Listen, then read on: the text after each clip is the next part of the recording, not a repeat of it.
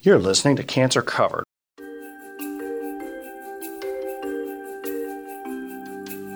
The more a specific topic creates interest, concern, or consternation in the public mind, the more myths and misunderstandings there will be about it. It's natural. We try to think of explanations for why a particular thing is happening, we exchange our ideas with others, and sometimes our ideas stick, whether they're accurate or not. Sometimes the inaccurate ones are the stickiest, especially when the idea offers what looks like a simple explanation to a complex problem or provides reassurance about a scary subject, like cancer. But myths about cancer can be a problem. Not only can they add anxiety and confusion to an already confusing situation, they can divert energy, time, and resources from taking useful action, or sometimes even lead people to take actions that are harmful. Today, we'll discuss a few of the common myths about cancer, speculate about where some of them came from, and try to clear up some of the misunderstanding. You're listening to Cancer Covered with Green Bay Oncology, where we explore pressing cancer issues and look for ways healthcare professionals, patients, and their families can cope better together. I'm Dr. Mitch Winkler. Every oncologist spends a lot of their time, probably hours a week, debunking myths about cancer. Where did it come from? Will it get better if I do this? What's making it worse? The only people who spend more energy grappling with cancer myths than cancer doctors are cancer patients, and it's a difficult pitfall to avoid. I sat down with Dr. Edgar Bedeen, a medical oncologist and hematologist, to discuss some of the common myths he comes across on a day-to-day basis. Edgar, do you feel like myth-busting today? We'll try. Yeah, there's a lot of them out there about all kinds of things, political and social, and but right. a lot of myths out there about cancer too. Right. How often do you run into those in day-to-day practice? It's common. It's common because once you have a new diagnosis, you start questioning, why? Did I do something wrong? Can I do something different to change that reality? And the internet is full of information. In the past, it used to be the information coming from your doctor. So your information now can come from multiple sources, and many of those sources, they're not valid. They're not peer-reviewed. We as doctors follow what's evidence-based, or if not evidence-based, the closest possible to evidence-based. So it has to be something that was observed, studied, tried. There's a lot of myth out there, and some of them have something to it, but it has to be put in the right context just to understand it's not the only piece. I think a lot of myths probably come from people trying to explain things they don't fully understand. Like one of the myths that I hear from time to time, not as much anymore, but there's this idea that if you have an early stage cancer, and if you're taken to the operating room, and if someone opens you up and then the air touches the cancer, that it just explodes like wildfire and then it can't be controlled. Have you ever heard someone say that? I have too. Yes. You have any idea where that may have come from? I would say in the old days, we didn't have scans, as we were saying. If we don't have scans, we don't know the extent of disease. All we know is one tip of the iceberg. Somebody comes in with a little lump that's on the outer surface of their abdomen, and they go in for exploratory surgery. So they operate on those patients. They remove it. The cancer probably had already spread. It's just we didn't know about it. Or someone goes to sleep with what they think is early stage cancer because there's no CTs. We open them up, find out, surprise, there was a lot more in there. Exactly. They go to sleep thinking they have early stage cancer. They wake up being told they have advanced stage cancer. And I think any reasonable person would ask themselves, well, what changed between the time I was wheeled into that operating room and the time that I got out of it? Right. Exactly. It's almost like a folklore. Yes. And that had changed because we know more. And I don't hear it much anymore. We don't hear it as much as before. Probably depending on the generation of the patient. Exactly. And the culture. Mm-hmm. Because there are some ethnicities, some cultures that have more of those myths and maybe depending on educating people and how much they were educated and informed. There has been in the past, and it's still a question that comes up, like, I have that cancer in multiple places of my body. Why don't we go after it? Even now, like, we know it's spread and we know the scan shows multiple areas. But the question comes up, I don't know how much it comes up with you, but it came up multiple times. Why don't we remove what's in the liver and the lung and just remove all the bits we can see? Remove all the bits we can see. And the answer is obviously when the cancer is out of boundaries already, removing those sites does not fix the problem. You can't eradicate it because there's seeds and roots of it left. It's already that out. You can't. Yeah, I tell people it's a lot like trying to hand weed a garden that's already overgrown. I mean, first of all, you're never going to get on top of it. And second of all, you can pull up all the weeds you see, but in a week, all those seeds that you can't see are back. We know because it got from A to Z that there's traces of it every step along the way. And there is some mechanism to that also, that the primary cancer eventually has some inhibitory effect on the metastasis. Not enough effect to stop, but sometimes when removing cancer, when it's spread, it could make things worse. But that doesn't mean if you remove a cancer that's early or sometimes limited spread. We have now studies showing those limited spread because time told you or showed us that it didn't show up in other places. So those are the occasional cases where you still remove cancer, even if it had spread, but has to be really selective cases where we know that there was no other sites. Right. So that question comes up, for instance, when you have those limited spread disease, meaning limited, let's say, colon with one spot in the liver. And we've done our treatment, and time kind of proved to us that there was no other sites. So those are the occasional cases where we can remove both sides. And time will tell us what happens. But in those settings, people could live longer than what's usually for that stage. Early stage is a different story. Early stage, you want to remove it, really, that's your chance to remove it before it gets out of boundaries. And depending on how much it did to its environment, it tells you maybe some cells escaped, and this is where you might do some chemotherapy. But removing cancer, the old myth of surgery is a no for cancer. We know better now. That's not the case. It's not the total solution, especially once it's spread beyond certain pounds most of the time. Right. Here's one that I hear said very offhandedly a lot, often by the children of a cancer patient that's in, and people will say, well, isn't it true that everyone has cancer in them all of the time anyway? Like, I've got cancer in me, you've got cancer in you, but we control it, right? So our cells multiply constantly. We are, as a human being, we have checkpoints. So there could be some abnormal cells, but our checkpoints take care of it. We still don't understand why some people, those checkpoints don't work.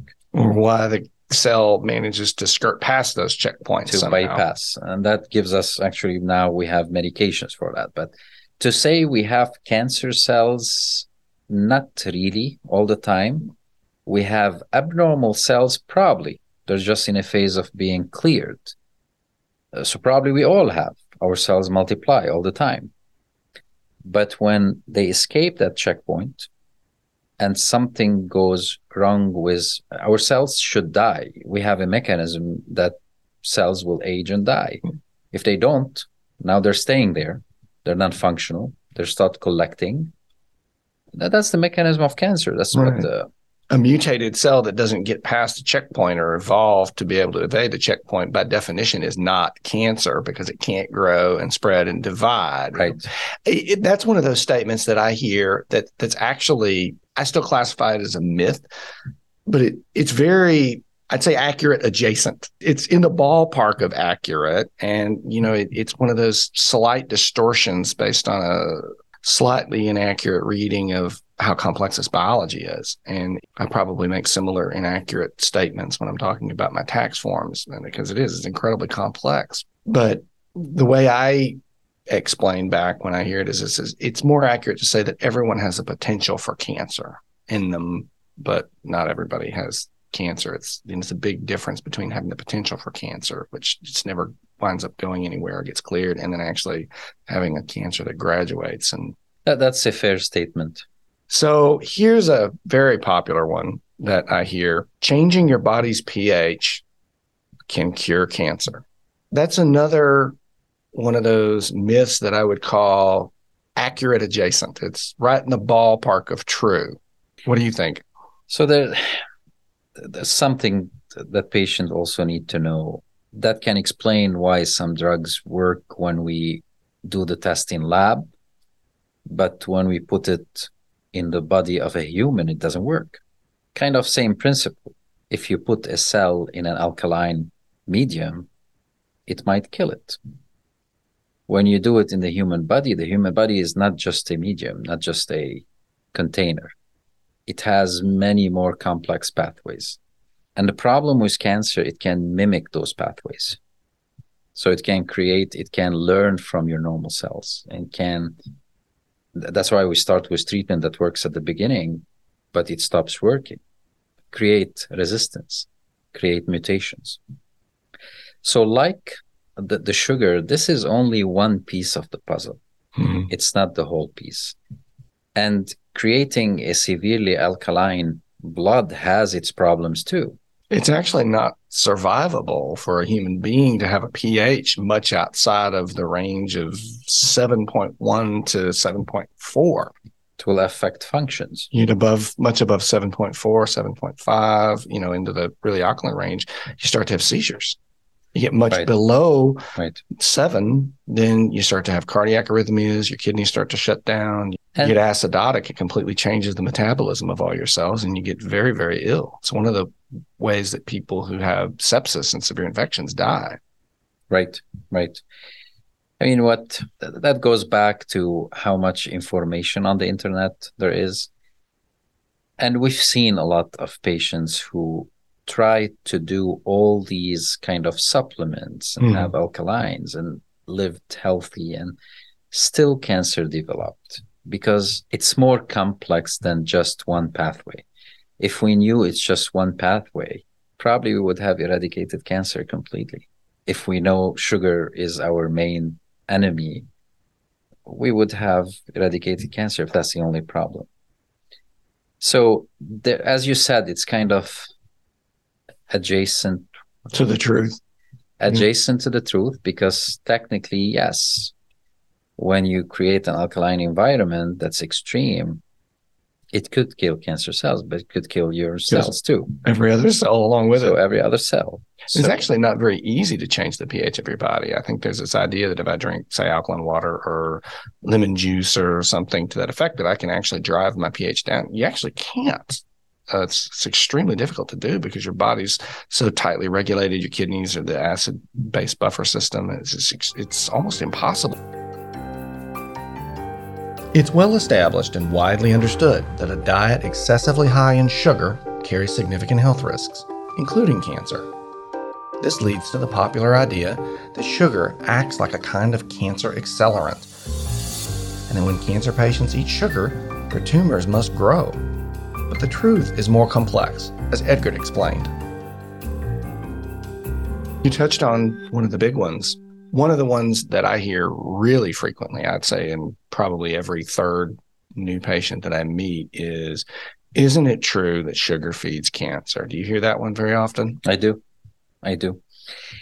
There is definitely out there some papers and data about higher risk of cancer in people with diabetes, in people metabolic syndrome meaning constellation of overweight, blood pressure, diabetes.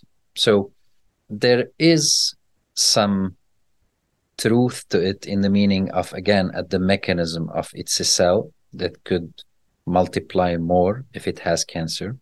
But that cell has to exist first. And again, if your checkpoint is not working, that cell now exists. Whether the sugar is there or no, the cell, if it bypassed your system, it will probably grow different speeds at different pace. I think it's an easy conclusion for an intelligent person to make. We know, and as you said, it's absolutely clearly established that diabetics and people who are obese have a higher risk of cancer than the average population. We also have these PET scans that make tumors, malignant tumors, light up. And we know that the thing that's lighting it up is their uptake of sugar. Voila, there you have it. Cancer thrives on sugar because people who have a lot of sugar in their bloodstream get cancer at a high rate. PET scan, homes right in. Yeah, the two complexities that aren't, once you get below the surface of that, we're not yet sure what it is about being diabetic or obese that causes the increased risk of cancer. It's certainly possible sugar has a role to play, but a couple of leading theories, and there's some evidence about it, is that it may have to do with the other hormonal things like IGH and insulin-like growth factor. And it's actually driving and inflammation, which we know is true. And anybody who has an elevated inflammatory state, people who live with autoimmune diseases, people who live with Crohn's disease, a much higher risk of cancer than other people who do not. That seems to be more compelling cause. I think the other understandable misconception that results from it as well, let's just deprive the cancer cells of sugar and they'll wither and die. First, that's actually really hard to do. You can stop eating sugar, but your body will convert other compounds to release glucose. And that's the counterpart of it. You have patients who are very healthy, non-diabetic, and yet they have no medical history. They have ideal body weight, and they develop cancer. So that tells you that's not the whole story. Not the whole story. There is more to it. There's also no evidence that cancer cells can't thrive on the other non-sugar alternative fuel that our bodies can produce, ketone bodies, like most other mammalian cells can. If it is possible to put yourself into a ketotic state, there's diets, that do that for people who, want to lose weight. I know there's been some interest looking at it, and does that inhibit the cancer? And probably more studies needed on it, but most, like any other mammalian cell, or it appears like any other mammalian cell, they can use ketone bodies as fuel just as easily as they can use glucose as fuel. And there's at present no evidence to suggest that they mind one way or the other. And one important message to be clear, that it's not in any way to say, you can eat all the sugar you want. And no, because diabetes or high sugar diet has many more problems than cancer. That's right.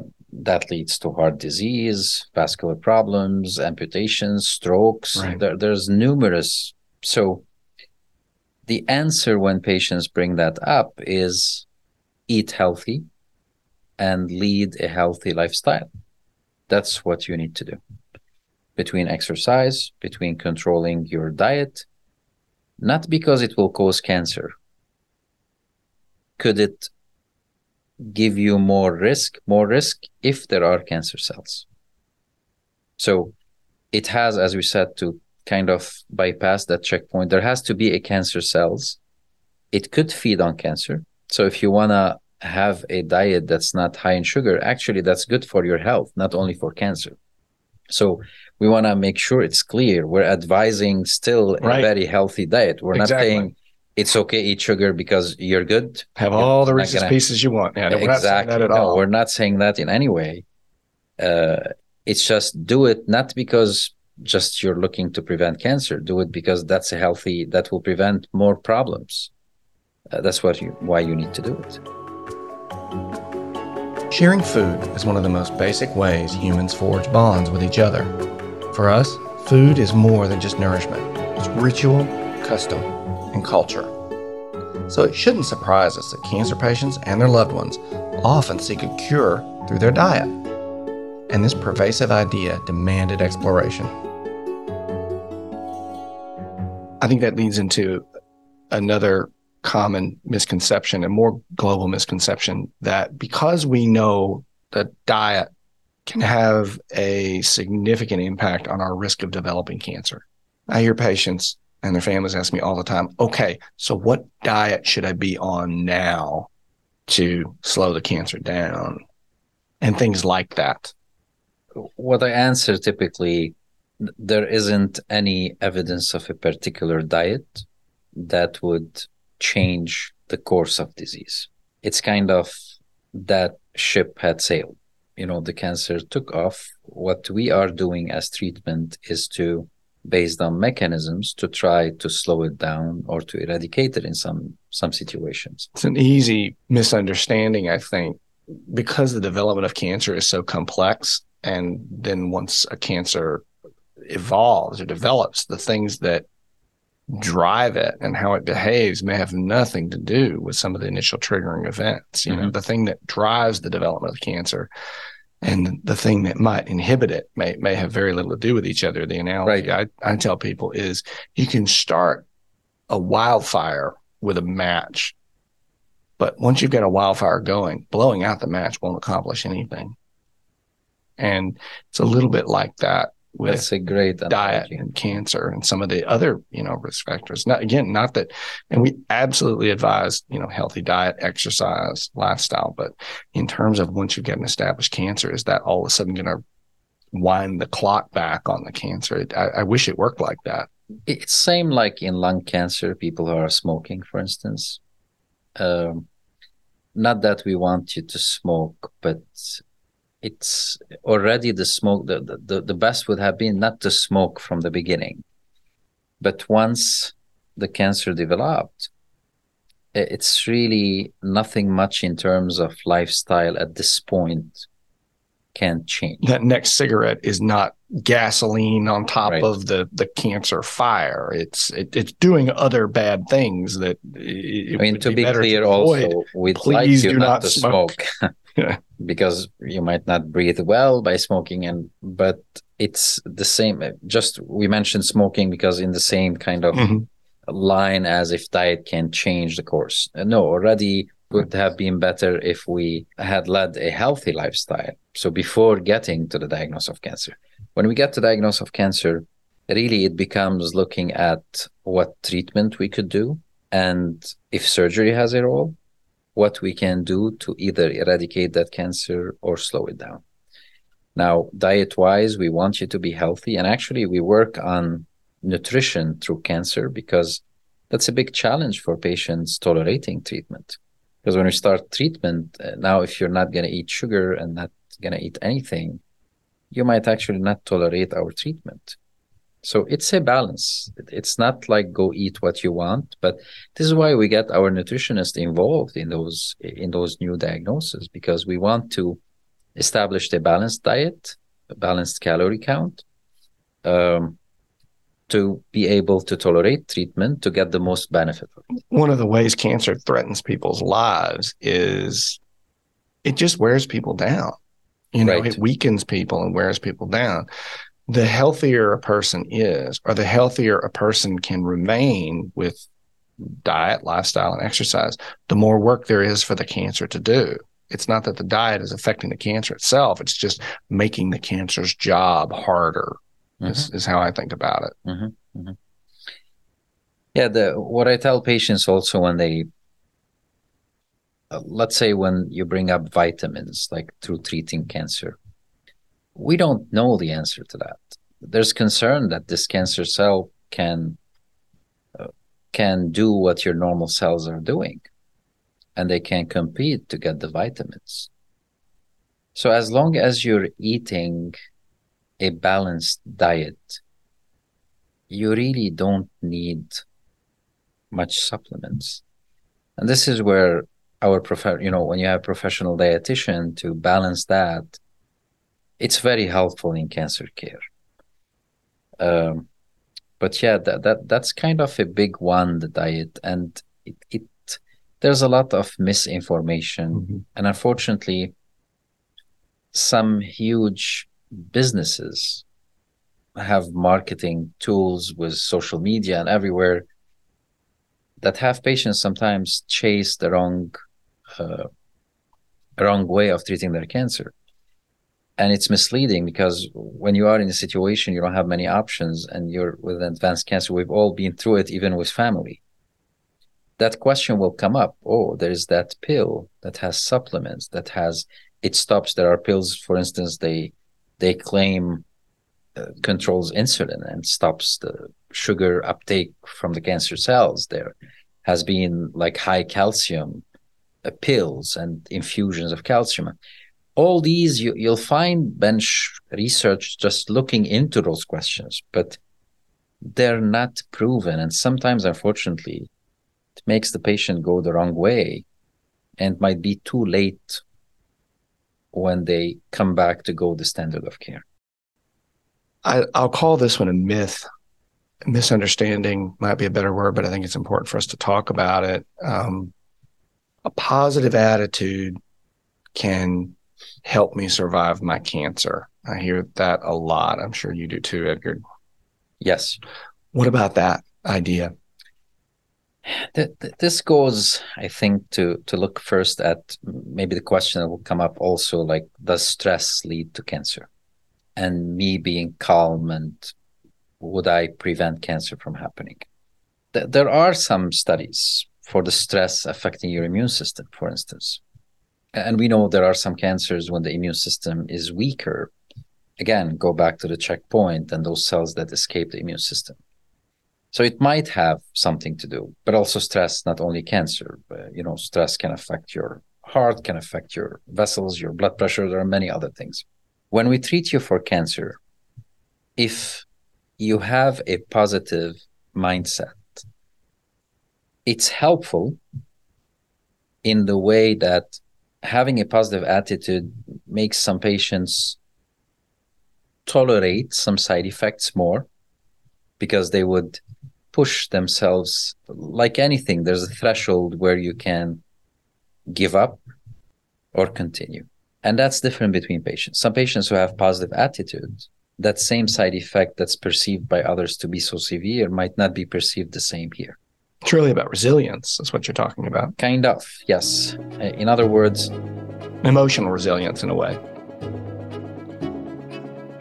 No one should carry the burden of cancer alone. And while every physician approaches cancer with their own unique skill set, we all agree on this one simple idea. Hi, I'm Dr. Gayu, a physician at Green Bay Oncology. The truth is, a cancer diagnosis can make you and your loved ones feel isolated and overwhelmed.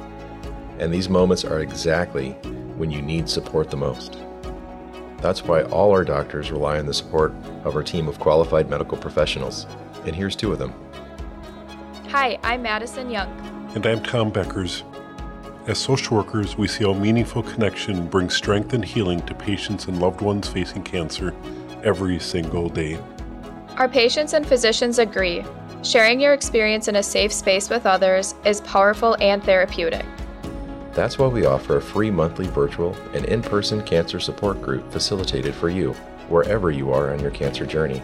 So whether by internet, phone, or in person, you'll have access to the support of a community on a similar path. To join us, visit gbOncology.com and click on Support. Emotional resilience. I'm trying to go through treatment. I'm keeping a positive attitude. So indirectly, it helps coping with the situation. And that applies not only to cancer, it applies to any condition. You have end-stage heart disease that also has a dismal survival. But coping with it is what helps you survive it. Survive it meaning that time that you're being treated, you're able to navigate that journey better. You have maybe more chances not give up early. And we don't want to call it give up, really, not to stop treatment. It's not a battle to give up or not to give up. But for instance, let's take breast cancer, which is curable when we do surgery in an early stage. Treatment for breast cancer has side effects, but we know outcomes improve if we are able to complete our treatment. And if we're able to persevere. If we're able to persevere. Some of which is emotional resilience to get through it. Right. Because it's not fun sometimes. So with all the nausea and vomiting, and we know we have medications for nausea actually that work on the mindset. We have medication that were given for mood disorders that now we have them FDA approved for nausea. So it tells you it has something to do also with the mindset. So kind of similar to someone wanting to participate in triathlon, for instance. Not everyone does that, but maybe that's an extreme example. But the difference between who would achieve it and no is that resilience. And this is where positive attitude can help. But is it a direct effect on the cancer care? Probably not. It's just help go through the treatment that will help. When I think of that question, there's always a couple of challenges that come to mind. The first, when we're talking about any kind of mindset or emotional state, whether that's stress, whether that's anxiety, whether it's pain, which has both, physical and emotional and mental components, it is very difficult not to conclude that those things have something to do with health. The challenge is in measuring things like stress, unhappiness, anxiety. For instance, Edgar, I have a stressful job. But how stressed am I exactly? How do you define it? How do you define it? Am I more stressed than you or less stressed than you? Very difficult to know. I know how stressed I feel. For that reason, it's very hard to know how much is the lethal dose of stress where cancer or any other problem is concerned. That's a real challenge to a lot of what happens in defining this link between the mind and our emotions and health, which I'm compelled to believe that there is a link there, but it's really difficult to establish. There's the other aspect of it that is really more experiential based on what I have seen. If positive attitude could cure cancer, I know a lot of really wonderful people who would still be alive. Mm-hmm. Mm-hmm. I also can't get past the photo negative of that statement, which is if you're not doing well with your cancer, it's somehow your fault. Mm-hmm. And I can't accept that. One, because it's logically unsound and it doesn't fit with the experience I've seen of some truly wonderful people who had some truly hideous cancers. I also personally find the idea morally offensive. So it is.